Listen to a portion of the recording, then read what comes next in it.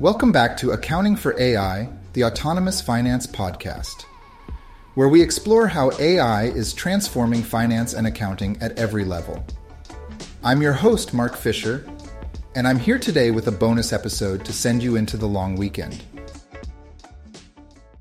We've recently been hosting a series of panel discussions entitled The Summer of AI, and we've already covered several key areas of interest like employee well-being and how generative AI is unlocking new possibilities in finance.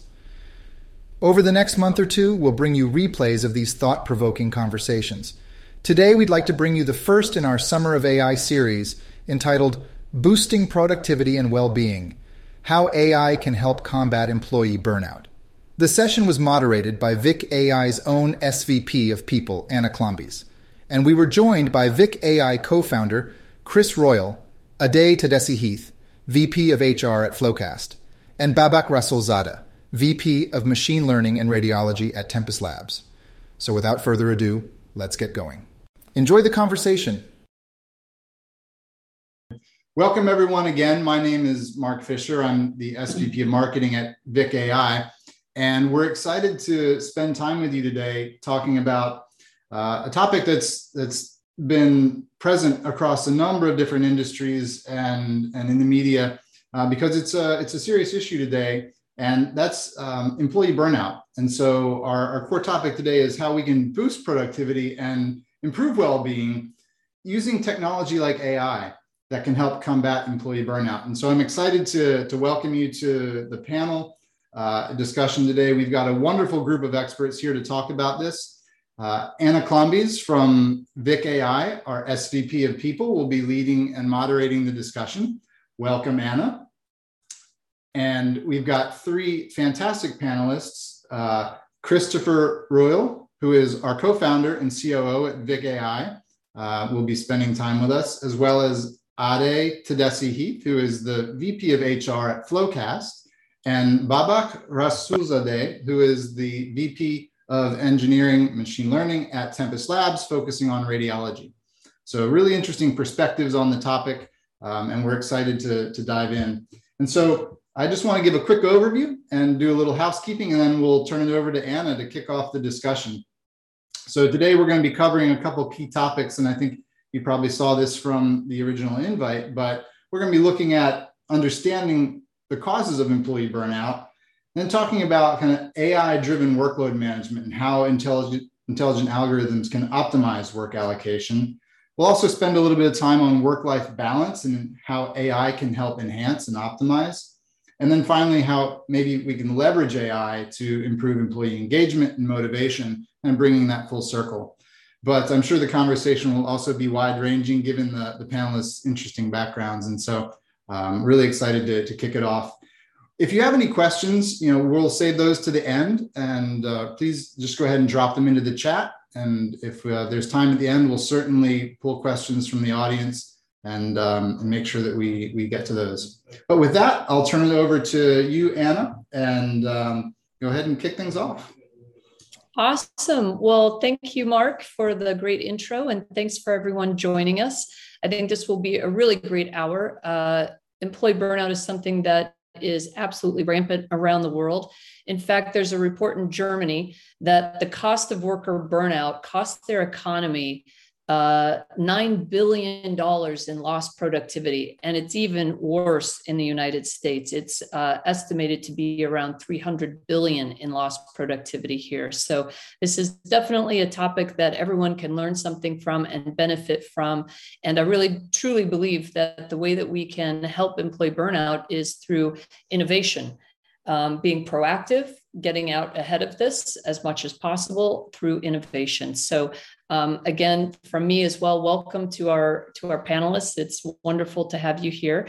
And I thought maybe it would be interesting just to get a little personal and talk a little bit about, from each one of you, about your personal experience with burnout or work-life balance. I know very little known fact about me. I started out as a staff accountant. That is how I got my foot in the door into HR. So I was doing payroll, doing very low-level accounting type work. It was incredibly repetitive, very deadline-driven, and I would have benefited immensely from AI. So that's my personal story. I'm going to start with Kris, and if you can share a little bit from you, that would be great. Mute. Technical problems as always. Sorry, I'll blame it on the time zone since I'm currently on the back end of my European visit. So good morning and good evening to anyone that's on here. So as a 20-year-in founder, I've probably been burnt out a few times without noticing it, but that's kind of the grind of being a founder. I was just thinking about a specific use case as you brought it up, and I think maybe the best one as a proud Norwegian and avid skier, I had like a forced burnout situation when I crashed on skis a decade ago and dislocated and broke my collarbone, so made it very hard to do a lot of things for a while. So I think that's the closest to a physical burnout, but at the other end of it, I think just self-help and ancient philosophy has kept me going for the last two decades. So that's kind of the secret sauce, I guess. That's awesome. Yes, I get my daily dose of stoicism from Kris, and it is wildly helpful. That is for sure. All right, Adey. Yeah, I think it's a double-edged sword being in HR, having to deal with employee burnout, but also your own personal burnout. So sometimes it's easy to put it on the back burner because you're just so focused on retaining employees and not having turnover and quiet quitting, loud quitting, whatever the new trend is these days. But yeah, personally, I mean, I started at Floqast when I was employee number 18, and now we're close to 600. So it's been a pretty wild journey seeing it grow that much. And I think to Kris's point, you need to find whatever outlet, whether that's outdoor things, reading, cooking, or sometimes just zoning out and not looking at any screens is really important for burnout, because otherwise you just can't show up as your best self, particularly if you are in a people-facing role. I agree. I think it's interesting how HR has changed. We used to be so focused on comp, benefits, compliance, et cetera, and now well-being has also been added to our plate. So yeah, taking care of ourselves, it's sort of like put the oxygen mask on first, right? We have to take care and then look out for everyone else. Babak, can you share something from your personal history?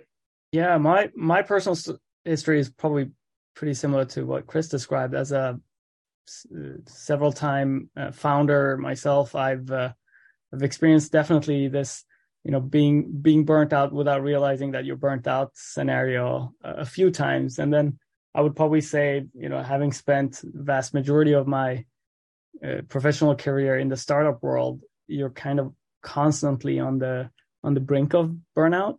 You're constantly sort of playing with that edge. And it's dangerous, and you definitely pay for it much more than you were expecting once you cross that border indefinitely. And then yeah, you got to spend sometimes years to come back. But I've learned my lessons through a couple of very bad experiences of burnout, and these days I try to keep a very balanced sort of life, even in the startup world, as impossible as it may sound. I spend a lot of time in the outdoors, a lot in my backyard, which is basically your background, Anna, the Yosemite, and a bunch of the other national parks here in California. I spend a lot of time in the mountains in general, and it's my way of recharging the battery, but also keeping a detached sort of distance to it all, as much as we're always engaged and involved in our endeavors. Well, I appreciate that. This is actually Norway behind me, just for anyone interested. But it does look... that thing on the left really looks like Half Dome. I was like, I've never seen Yosemite Valley this green, but okay. Yeah. That's because it's Norway, outside of Bergen. I love Norway. I took this photo last year. Yeah. That's amazing. Well, thank you so much to each one of you for sharing that. I think that's really helpful, and it sets the stage for our conversation around, which we'll get to, being proactive and innovative. And I think how AI can help us identify before you're even burnt out. And we'll talk a little bit more about that. But Babak, while we still have you, why don't you start us off and let's define employee burnout and what we see as the main causes, symptoms, and consequences in this incredibly busy workforce, and particularly in startups. Right. So again, taking my personal journey there in terms of employee burnout, it's twofold. I would say it's the matter of constantly being on. When we're dealing with startups, not only the founders but typically even the regular employees, quote unquote, are expected to be on 24/7. Even when they're not working, they're supposed to be working, or at least they will be thinking about work, whether they like it or not, and weekends as well. So that's one aspect, just the constant pressure and continuity of it. The other aspect is, of course, startups tend to get very personal in the sense that, again, going back to the Zen concept of detachment, that doesn't exist in startups because it's really the opposite. You're just so attached. It's, quote unquote, your baby. Or even if you're not a founder, if you're one of the early employees of a startup, you feel like it's your baby. So that makes detachment really hard. And for that reason, I would say performance lower. But you don't realize it. You think that the more attached I am, the more engaged I am, the better I'm performing. But in the long run, you're running a marathon, not a sprint. That is so true. And Adey, if you can speak just a little bit, you're in a much larger organization, well over 500 people. Can you talk a little bit about burnout in that, and also in the financial and accounting world? Yeah.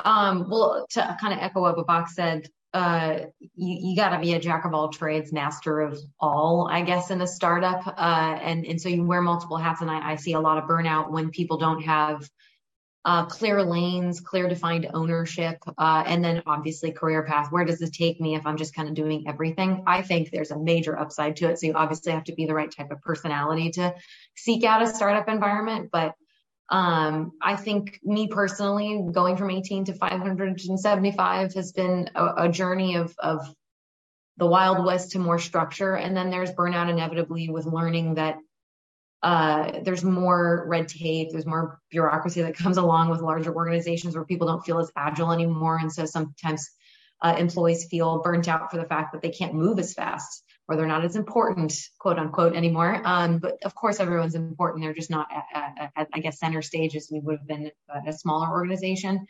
But our software, actually, Floqast, is to automate the accounting process. And we actually hire a majority of our employees out of Big Four and public and private auditing firms. And so I think the last time I checked, I want to say something like 1/3, maybe like 38% of our organization right now are former auditors, accountants, and they are just desperate to get out of that world because it's so slow moving. And like you had mentioned earlier, repetitive. There's some comfort in the repetition, but there's also just not a lot of exciting engagement, at least from these folks that left that role. And so we're trying to solve a problem for people who want to stay in that world, and then create roles that are exciting, people who have that technical skills but don't want to lose it, but want to transfer it into sales, to product, to engineering, to whatever it might be. And so we're trying to solve the burnout of like, hey, don't feel like your CPA license was wasted. Come use it in a cooler way so you can apply it. And then also give back to the accounting community to help them automate their processes so that we don't lose that role, because it is a dying breed. I mean, I think there's some stats out there showing that the accountant role is just not, there's not as many graduates, there's not as many people staying. And so definitely don't want to disrupt the industry too much. But yeah, I definitely think burnout at a larger scale.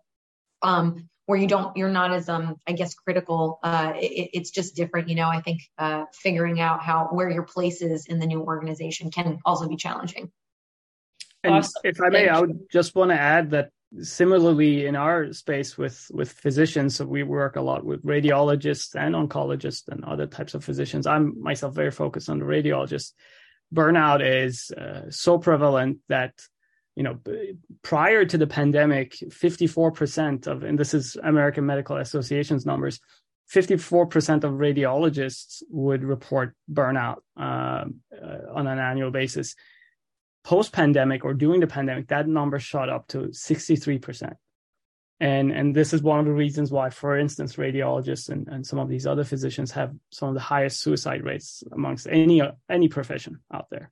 Because, of course, in their case, there's also a lot of human lives that depend on them doing the work that's arguably insurmountable and overwhelming, and bandwidth doesn't exist anymore. I mean, that is really, you're touching on consequences of employee burnout, and that's as tragic as it gets, right? So this is a super serious topic. I think the other aspect of this, and we can get into this more as the podcast goes on, is talking about the fear that people have around AI. And instead of being fearful of it, this is something that really genuinely can help us, as Adey said, be more engaged and find new life in our career, and really impact us in positive ways. And I think as far as job loss goes, it's more you'll lose a job to somebody who knows how to use AI versus losing a job, right? Mm-hmm. But we can talk about that a little bit more. And Kris, you have been a multi-company founder. You have been in the industry for quite some time. Anything that you would like to add around understanding burnout and the consequences that happen as a result? Yeah, I think at least something we should, and I think it ties into, probably discussions later here, but, I think internally at Vic, at least, we're very conscious about, us being on the other side of the pandemic.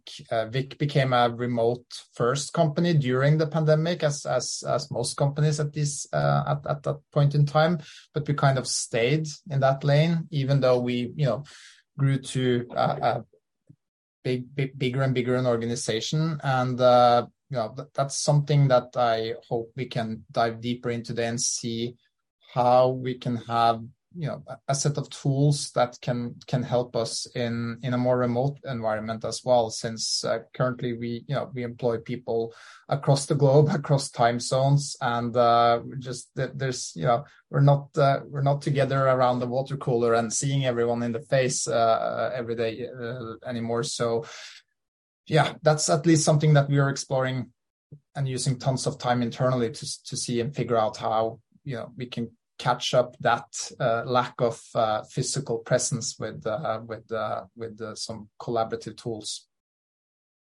That is a great point. And let's make sure we do touch on that, because I think so many people are dealing with keeping people engaged in a remote environment. And AI is certainly something that can help, as we've experienced at Vic AI for sure. Okay, so I really feel like we understand the problem and how serious it is and how much it's impacting ourselves, our companies globally. Let's move on and talk about how AI and technology can help us address it. So I think we'll start with Adey, and maybe you could talk a little bit about how AI and machine learning technologies and productivity platforms help optimize workload and streamline processes, particularly in finance and accounting. Yeah, sure. I think a lot of the trouble sometimes that we run into from even like a sales perspective when we're trying to convince prospective clients to demo and purchase our product is they're stuck in manual processes, literal pieces of paper, documents sitting in a file. And obviously, like, the world is a little bit more remote, but the accounting industry hasn't quite caught up to that yet. And so I do think that this is a necessary need to push the industry a bit further, so that way it creates more sustainability and honestly makes audits less painful, makes the whole office of the CFO run a bit smoother, because that is at the end of the day, the backbone of an organization to be able to forecast, burn, look for, areas of issues before it becomes a big blow up in the face. And obviously we can name a bunch of companies that have missed the mark and let it go too far. And so I do think AI and machine learning can catch those things. And then I know we'll get into it, but like, it might be scary to have your job replaced, but you could become a stronger, more powerful, more important employee by using this technology in order to flag something before it's a big problem. Be smarter, use data better, instead of just be, for lack of a better term, a paper pusher. You're more engaged and consultative, which I do think accountants at the end of the day want. They want to be more purposeful as opposed to reconciling invoices for 8 hours a day for the rest of their lives. So true. And Kris is the founder of Vic AI, autonomizing in this same field. Do you have anything you'd like to add? No, I think, doubling down on that, and we're in a trajectory where we, we'll tick off one mundane task after the other, and on the other side of that, hopefully, that can drive, less employee burnout, more meaningful work. What we're spending a lot of time on is to have the machines not only do the mundane task, but also, make sure that we produce interesting data and interesting content to the users, which they, again, not like wrapped up stuff, but enough so they can take that on and produce analytics tools and present interesting data and presentations to their end customers or their internal financial department or executive team or even the broader team in the companies. So I do believe that as Adey talked about, that freeing us up from and I can definitely I think everyone on this call here can see how just a GPT-4 has unlocked potential in ourselves. We're writing fewer, longer emails. There's job descriptions being produced both at Floqast and at Vic, which has tremendous help. So I think across the board, these tools in general are freeing up a lot of the mundane work, and it's also boosting creativity. So, but tying it back to burnout, I think that's one side of the coin, freeing up time. But it's going to be interesting to see. We're moving from an environment where there's control in the office to a more decentralized operation where you have people all over the world in this situation, and then it's just like, how can we use these tools to also foster connections internally and externally? And I think that's going to be the really interesting part over the next couple of years to since we're in such a digital collaboration environment where all the data are being pushed through different apps and stuff, and it's available, and it's difficult for a head of HR like the two of you to listen in on every conversation, looking at everything that's happening. And it's just like, how do we engage with tools that can actually do that in a responsible way? Because it's like, as always, it's a double-edged sword when introducing powerful tech like this. But I'm very hopeful that it's easier to do this at scale with the tools that are already here. Yeah, I agree with you. And I think it goes back to the whole idea that with AI, getting rid of the mundane things, allowing us to have more engagement in our work, right? So indexing hard on innovation, communication, empathizing, which AI cannot replace, right? Helps lead us onto that, and using tools that can maybe help identify when the burnout's starting to happen. We can jump in from a human perspective and be able to make a difference. Babak, I'm curious, you're in such a unique industry. Maybe talk a little bit about what tools you see and having an impact to be able to reduce burnout. Right. For the healthcare industry in general, it's no different than any other industry. The mundane, repetitive tasks are not only the ones that everyone wishes were replaced by automation, but also the ones that are best suitable for automation. It's myself having a background in AI and having studied this for the past 20 years, I know that these types of tasks are the best ones for machine learning, especially deep learning type of technologies to automate. So that fit is there, and that's great, and everyone's very obviously hopeful. There's a lot of money being invested, billions of dollars literally around the world, both from governments and private investors and VCs into this space because of that perfect fit. The challenge is, of course, that while that perfect fit is there, there is this sort of love and hatred towards AI in the healthcare industry, probably like many other industries, where there is a fear of jobs being taken away. There is a fear of, wait, is this just an assistant that helps me, or is this someone I'm training, something, I just called it someone, something I'm training to take over my job in the near-term future? And it's a legitimate fear. I get it, like especially in the short term. It will have an impact, a disruptive impact on certain types of jobs and certain types of tasks. But in the long run, I obviously, being an AI technologist, I'm very optimistic about the positive impact it will have on society as a whole, but also even those professions specifically. So I'm hopeful, and obviously the results we're seeing in terms of the performance of these AI models, for being anything from just generating the clinical report once the diagnosis has been made, to actually doing the diagnosis or helping assistant in the diagnosis of, let's say, reading a CT or an X-ray, are at this point already surpassing human performance, so human radiologists. So everything indicates that we're definitely moving the needle here. It's just that we got to figure out what we do in this transitionary period where jobs will be disrupted at the same time as, hopefully burnout and other negative effects of overworkness and overload are going to be taken care of too.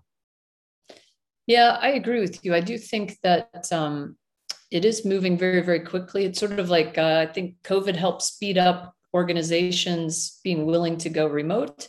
And now ChatGPT and similar tools are really pushing us forward in adopting AI, and it's not going away. There's a question from an audience member, and I think it's a good point to interject right now to anyone who would like to answer this. Do you have any favorite AI tools you use to become more productive or less burned out? And those two are definitely connected. ChatGPT. For sure. Yeah. Yeah. I would say ChatGPT with the plugins. Definitely highly recommend playing around with the plugins that exist for ChatGPT, because now we have a bot as well to, as of today, it seems. Awesome. Yeah, a web crawler. So yeah, that's it's a immensely powerful suite of tools. So, and it's getting stronger every month, it seems. So I guess we're on the beginning of the hyper growth on that platform. So yeah. Second, that it makes a lot of sense to try and establish GPT-4, the platform, or something similar as a solid co-pilot, and just having a lot of conversations with it on whatever you need assistance on. Well, I'm personally a terrible PowerPoint presenter creator, so that is definitely one of my more favorite things, and it definitely creates well-being for me, knowing that there's something that can help me create those. Adey, anything you'd like to add? No, I think Kris might have mentioned it. I built job ads, career paths, and it gets you 60 to somewhere 70% of the way there, so you don't have to bang your head against the wall, and you also get a lot of unique perspectives that you might not have thought about on your own. So I like that its ability to pull in kind of everything, and then you get to decide what fits with our tone, our culture. what do I want to apply? What do I not want to apply? But it saved me hours because everyone's demanding a career path right now. So that's kind of our big focus in our company, to be able to build those sustainably. And ChatGPT is doing a lot of the heavy lifting for us. Excellent. Yep. I think that's a common thing that HR people are focused on right now. Okay, so we've talked a little bit about AI-driven workload management. I want to pivot and talk about enhancing work-life balance, which we've touched on a little bit. A key aspect of preventing burnout is promoting a healthy work-life balance. So let's just talk a little bit about in what ways can AI contribute to a healthier work-life balance for employees. And again, with Floqast and Vic AI being in the accounting industry, we can add in there as well as the healthcare industry with Babak. Babak, do you want to start? Sorry, so the question is where we a key aspect of preventing burnout is a healthy work-life balance. How can AI help with creating that in the workplace? So again, I think in the way AI helps already in the workplace with that is that, especially technologies like ChatGPT and other LLM technologies that we'll be seeing coming out from other big companies pretty soon, is for everyone to have an AI assistant. Everyone will have already has access to a very powerful assistant. So imagine if you that suddenly everyone is actually an executive level at a company where they can afford or they're assigned an assistant. The way you would delegate work to this assistant to basically take load off yourself is exactly how you should treat the AI, especially these LLMs. And any smart sort of leader or executive who has real human assistants knows how to do that delegation. So I think everyone needs to just learn the art of delegating, and of course delegating the right things to this AI as its capabilities and affordances go up and increase, because eventually it's going to be able to take on much more than it does today. But already today you can delegate a significant amount of your workload to the AI assistant if you know how to work with it. I love that idea, viewing this as an assistant. And what I find interesting, one of the problems I am challenged with in HR is managers have a hard time delegating. So maybe Adey, you can talk a little bit about how to encourage people to delegate and use AI in the way that Babak mentioned.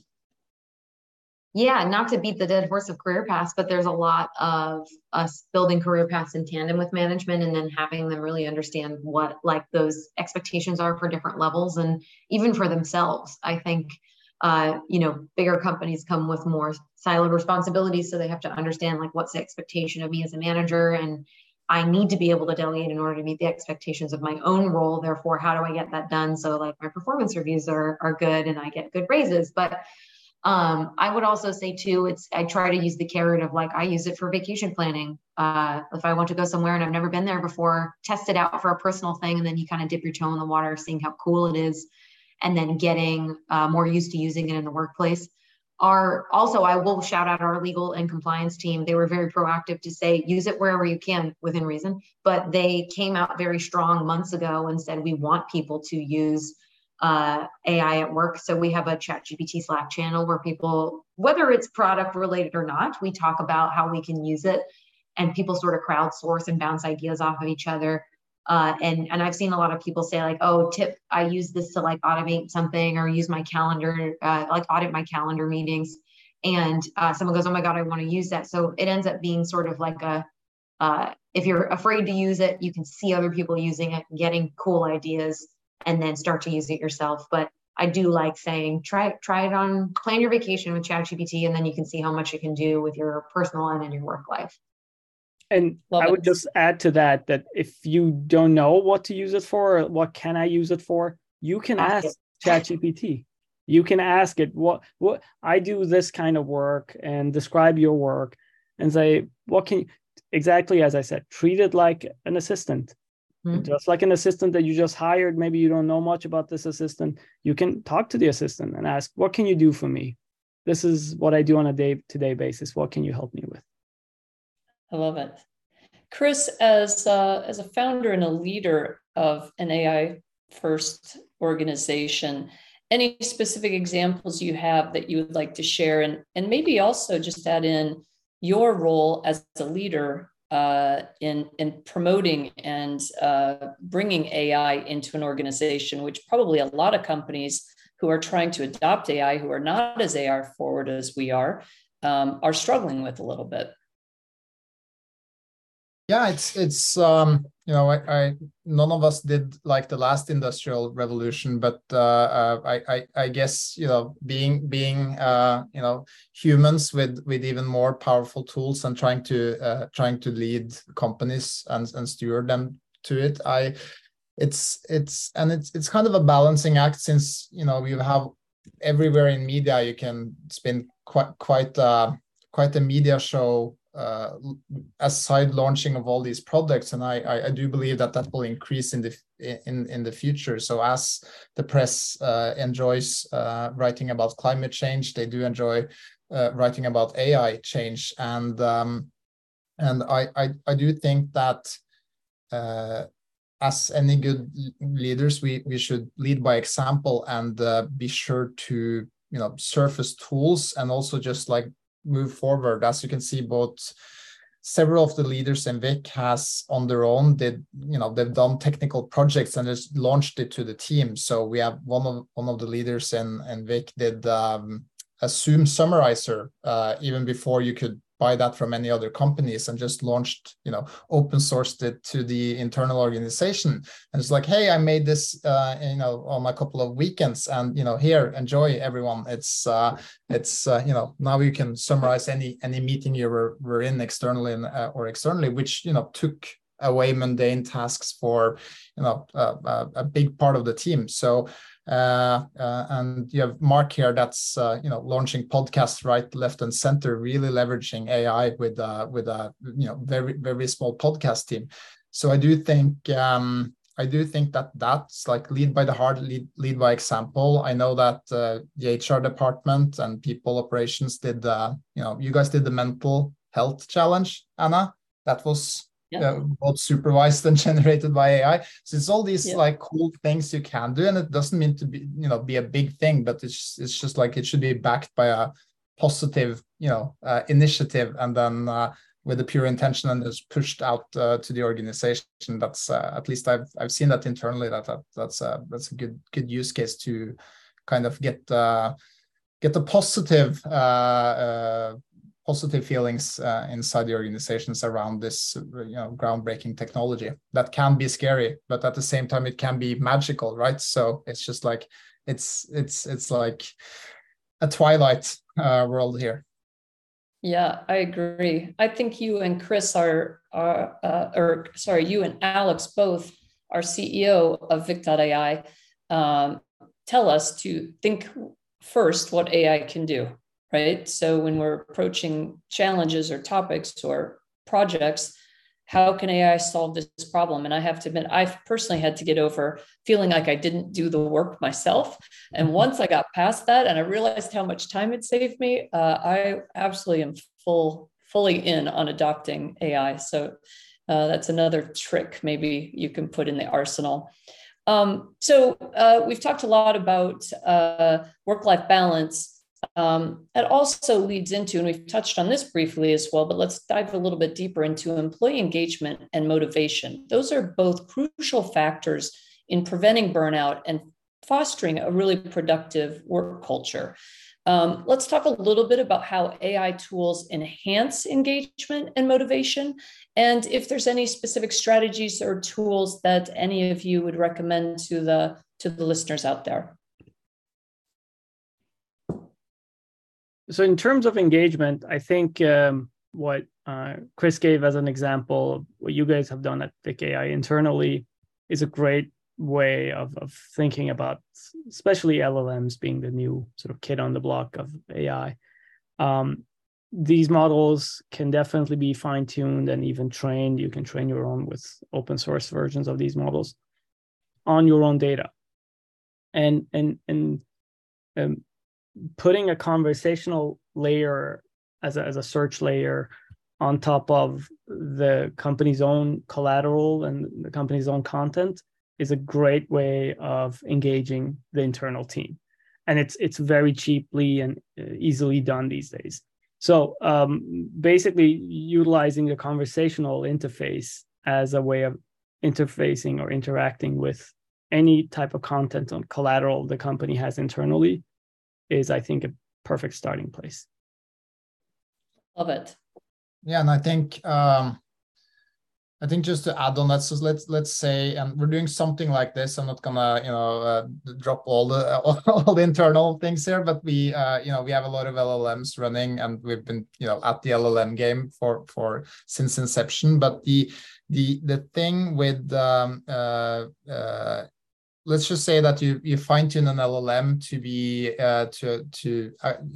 sift through and look through all external and internal knowledge about the company, everything from the Jira to the Guru to the Slack to the everything, and then you can just put this immensely empathic, nice person that everyone in the company can chat with, and no questions are too stupid, but you can have such a nice digital person just sitting inside the company Slack, guiding new employees when you look at this from an HR perspective, where it's always just like, hey, I'm a new employee in a remote world. I feel bad reaching out to people over Slack, just like being spamming, and it's just like you have somebody there.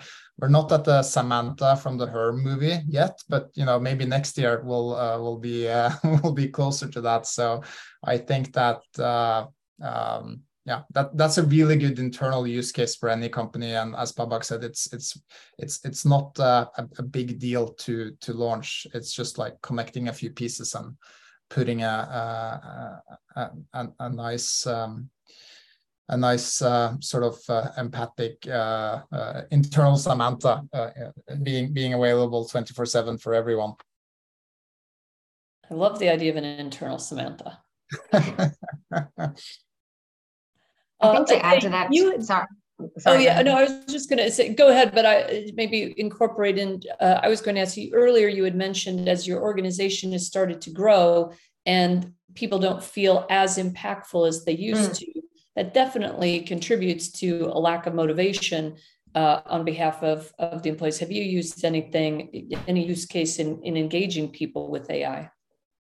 Yeah, I think just to close out the loop on the last conversation too, I could use AI for like employee engagement surveys to interpret the data and analyze it, where I would save a lot of my time. And then, just keep a broader finger on the pulse for employee sentiment if we run pulse surveys or annual surveys or stuff like that. But I think job security is a really big deal always, but particularly in recent years with a lot of the layoffs in the tech world that have been going on. There's a lot of impact to mental health or stability because of the fear of losing your job. This adds a lot of job security if you get with the program and learn how to use AI and can apply it to your job. But sort of calling back to my comment about how we have a ChatGPT Slack channel, it's also secretly to get good ideas for us to innovate as a company. And so just anyone could come up with the next big thing that pushes Floqast as a company forward. And I think people are kind of chomping at a bit to be that person, right? To even if I'm a sales executive or a sales SDR, I could be that person to come up with a pitch that the CEO likes and folds it into our roadmap. So I think, again, to the credit of our legal team and our leadership, saying like, everyone use this, please, and reinforcing it in every company meeting, and that anyone can be the almost like golden ticket Willy Wonka type of thing. Like you could help innovate the company. I think gives people something to look forward to that's out of maybe the mundane, as well as reducing burnout. How can you use this to make your job more efficient? Which again is just a sneaky way of us gaining more productivity and efficiency out of our employees. So it's a win-win situation. Yeah, absolutely. There was a question that came up online here that somebody said, if you are just starting out on the AI path and you want to be one of those people who is using AI and adopting it, what tools, tricks would you give to someone to get started in AI? And I think you gave a great example, Adey, of using it to plan your vacation. So downloading ChatGPT and using it to plan a vacation, something, that doesn't impact your job or anything. So that's one idea. Anything else that people have in mind that any learnings to Babak share? said it. Just to type into ChatGPT, looking for a tool that can automate blah, blah, blah, blah, and then keep on having a conversation with ChatGPT to refine their answers. But I don't want to Google anything. I just go to ChatGPT, identify X product that can do this, this, and this. And it pulls up a bunch of stuff. Or if there's a product I'm interested in and I want to know who its competitors are so I can do my due diligence, ChatGPT. But I know that's such a silly answer, but totally, literally drop it in there and it'll give you a lot of great answers. Okay. I can give another example of what I use it for daily. In our line of work, there's a lot of research papers, both clinical and medical ones, and of course AI ones that I need to begin with, at least have a very quick overview of and understanding of before I do a deep dive or decide where to do a deep dive, go down the rabbit hole. And that quick overview, always use ChatGPT for a quick summary or ask questions about a specific research article. So basically very technical, in some cases, very long sort of journal articles that I need to be able to quickly comprehend and at least have a high level overview of before I decide if I'm going to do a deep dive. Awesome. Kris, anything you'd like to add around that? And I think maybe we could incorporate one more question that came in, which is any learnings to share, pitfalls to avoid when introducing AI and pushing AI adoption internally, given how much you have been on the forefront of AI? Yeah, as we briefly touched upon when we talked about that on the last section, I just think that make sure that it's a positive framing, that someone it's not an enforcement, it's not the leader that's enforcing the team to do something. It's just something you just release to the company in a positive frame that either is it's fun, or it takes away a lot of mundane things, or like the mental health challenge that People Ops did at Vic. So I just think that we very conscious about what type of things is we're not introducing a surveillance tool here that someone coded over the weekend to gain more control over how your Slack engagement in terms of the amount of channels you're following or something, but instead mental health or just hey, we wrote this cool tool to help us plan the next company gathering. It's always try to look it into that, and usually that could then inspire the teams and everyone to if we could do that for planning our next company get together, maybe we can use that in X, Y, and Z inside customer success. So that's at least a small trick that I've seen work internally for our sake, at least. I will add one more tip. I think transparency is key, is really being open and honest with your staff about how you are using AI and its extent and what your intentions are around AI. I think is also pretty helpful. Babak, you're in a very compliance-focused industry. Any tips, tricks, things that you can add that you in your field look out for or think about? Yeah, you're absolutely right. The healthcare industry is both sides of the Atlantic, very compliance and regulatory, heavily regulated. We have a bunch of internal rules that we have built on top of the regulatory and compliance requirements from the authorities. And I would recommend any organization, you don't have to be in healthcare to do that. And really all it takes is sort of a concentrated effort by leadership and key stakeholders to sit down and think through, what do we want to have as our company guidelines for using, when and where to use AI and when and where not to use AI. So we actually have like a document of do's and don'ts, key sort of do's and don'ts. And obviously in our space, we come across a lot of PHI, protected health information. So patient health records and electronic health records that contain private information about the patients. And that's something we absolutely never put into any of these GPT models, at least not the public ones. We're building our own, of course, in-house for various purposes of actually providing sort of AI doctors. But also, I would say any kind of company IP, so confidential intellectual property, companies need to think carefully about that. Obviously, all over the world right now, programmers, coders are putting in code snippets into ChatGPT and asking it to improve it or help them with it.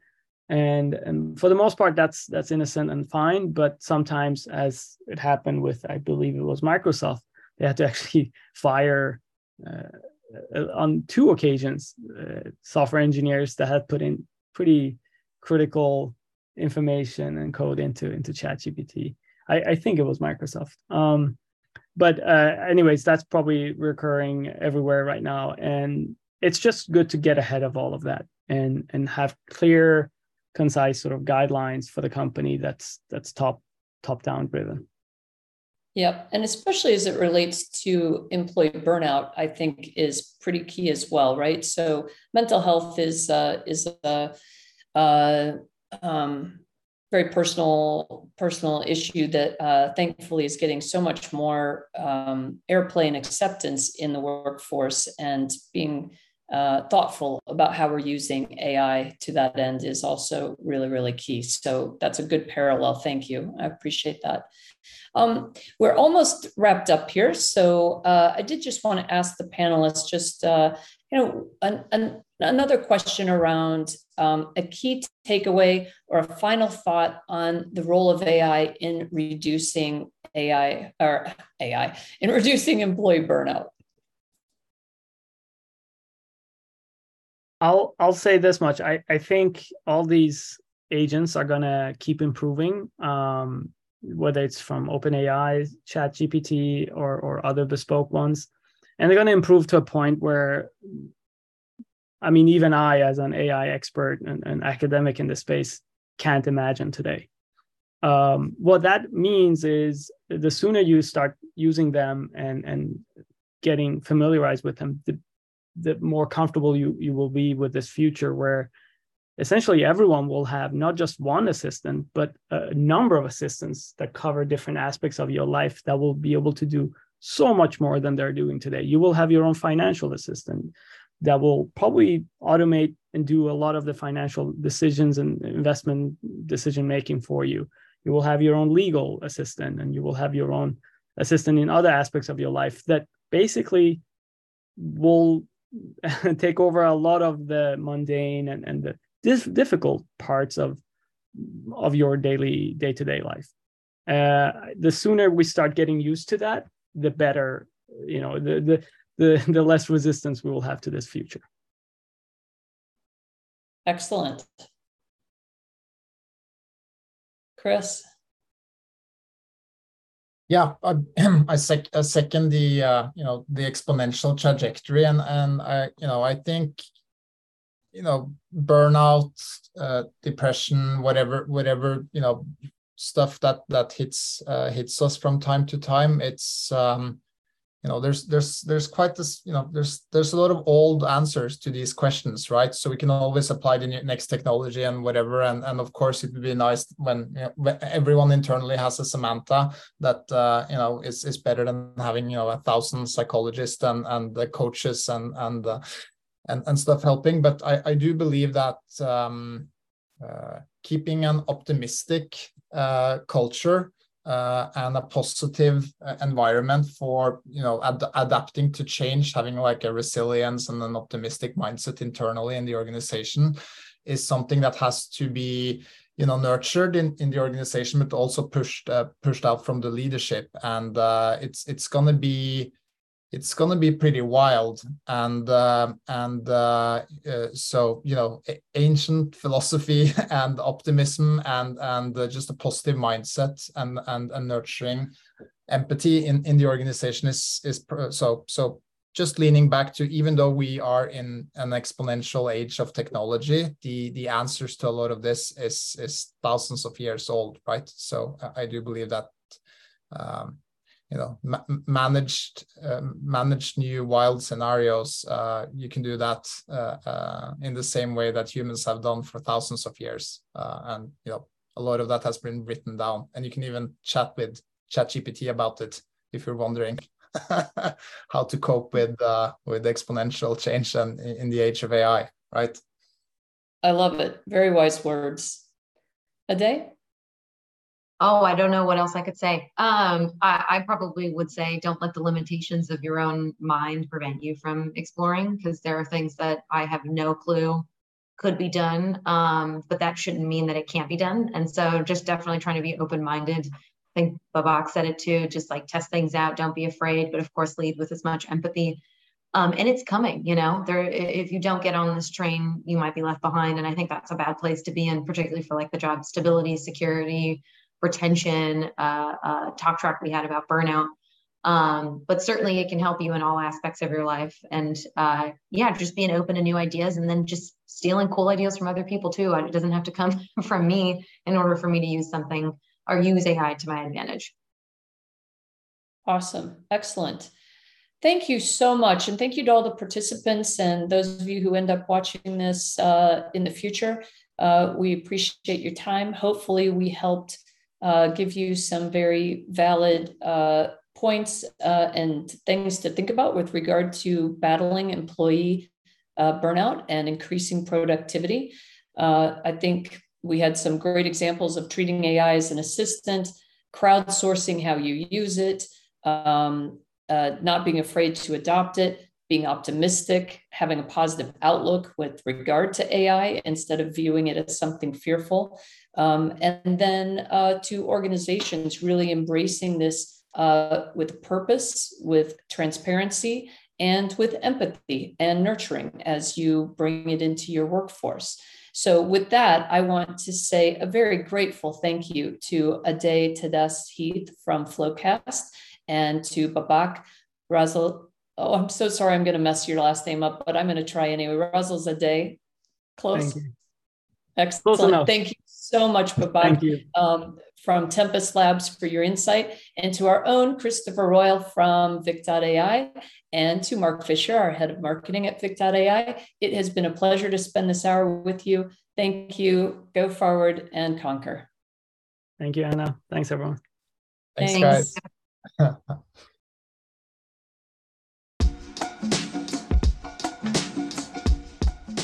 If you've enjoyed this podcast, please subscribe on Apple Podcasts, Spotify, or Google Podcasts. And don't forget to like, share, and even drop us a review or rating.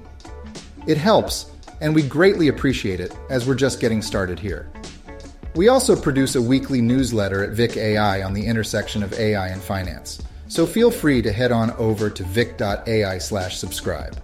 We promise not to spam you.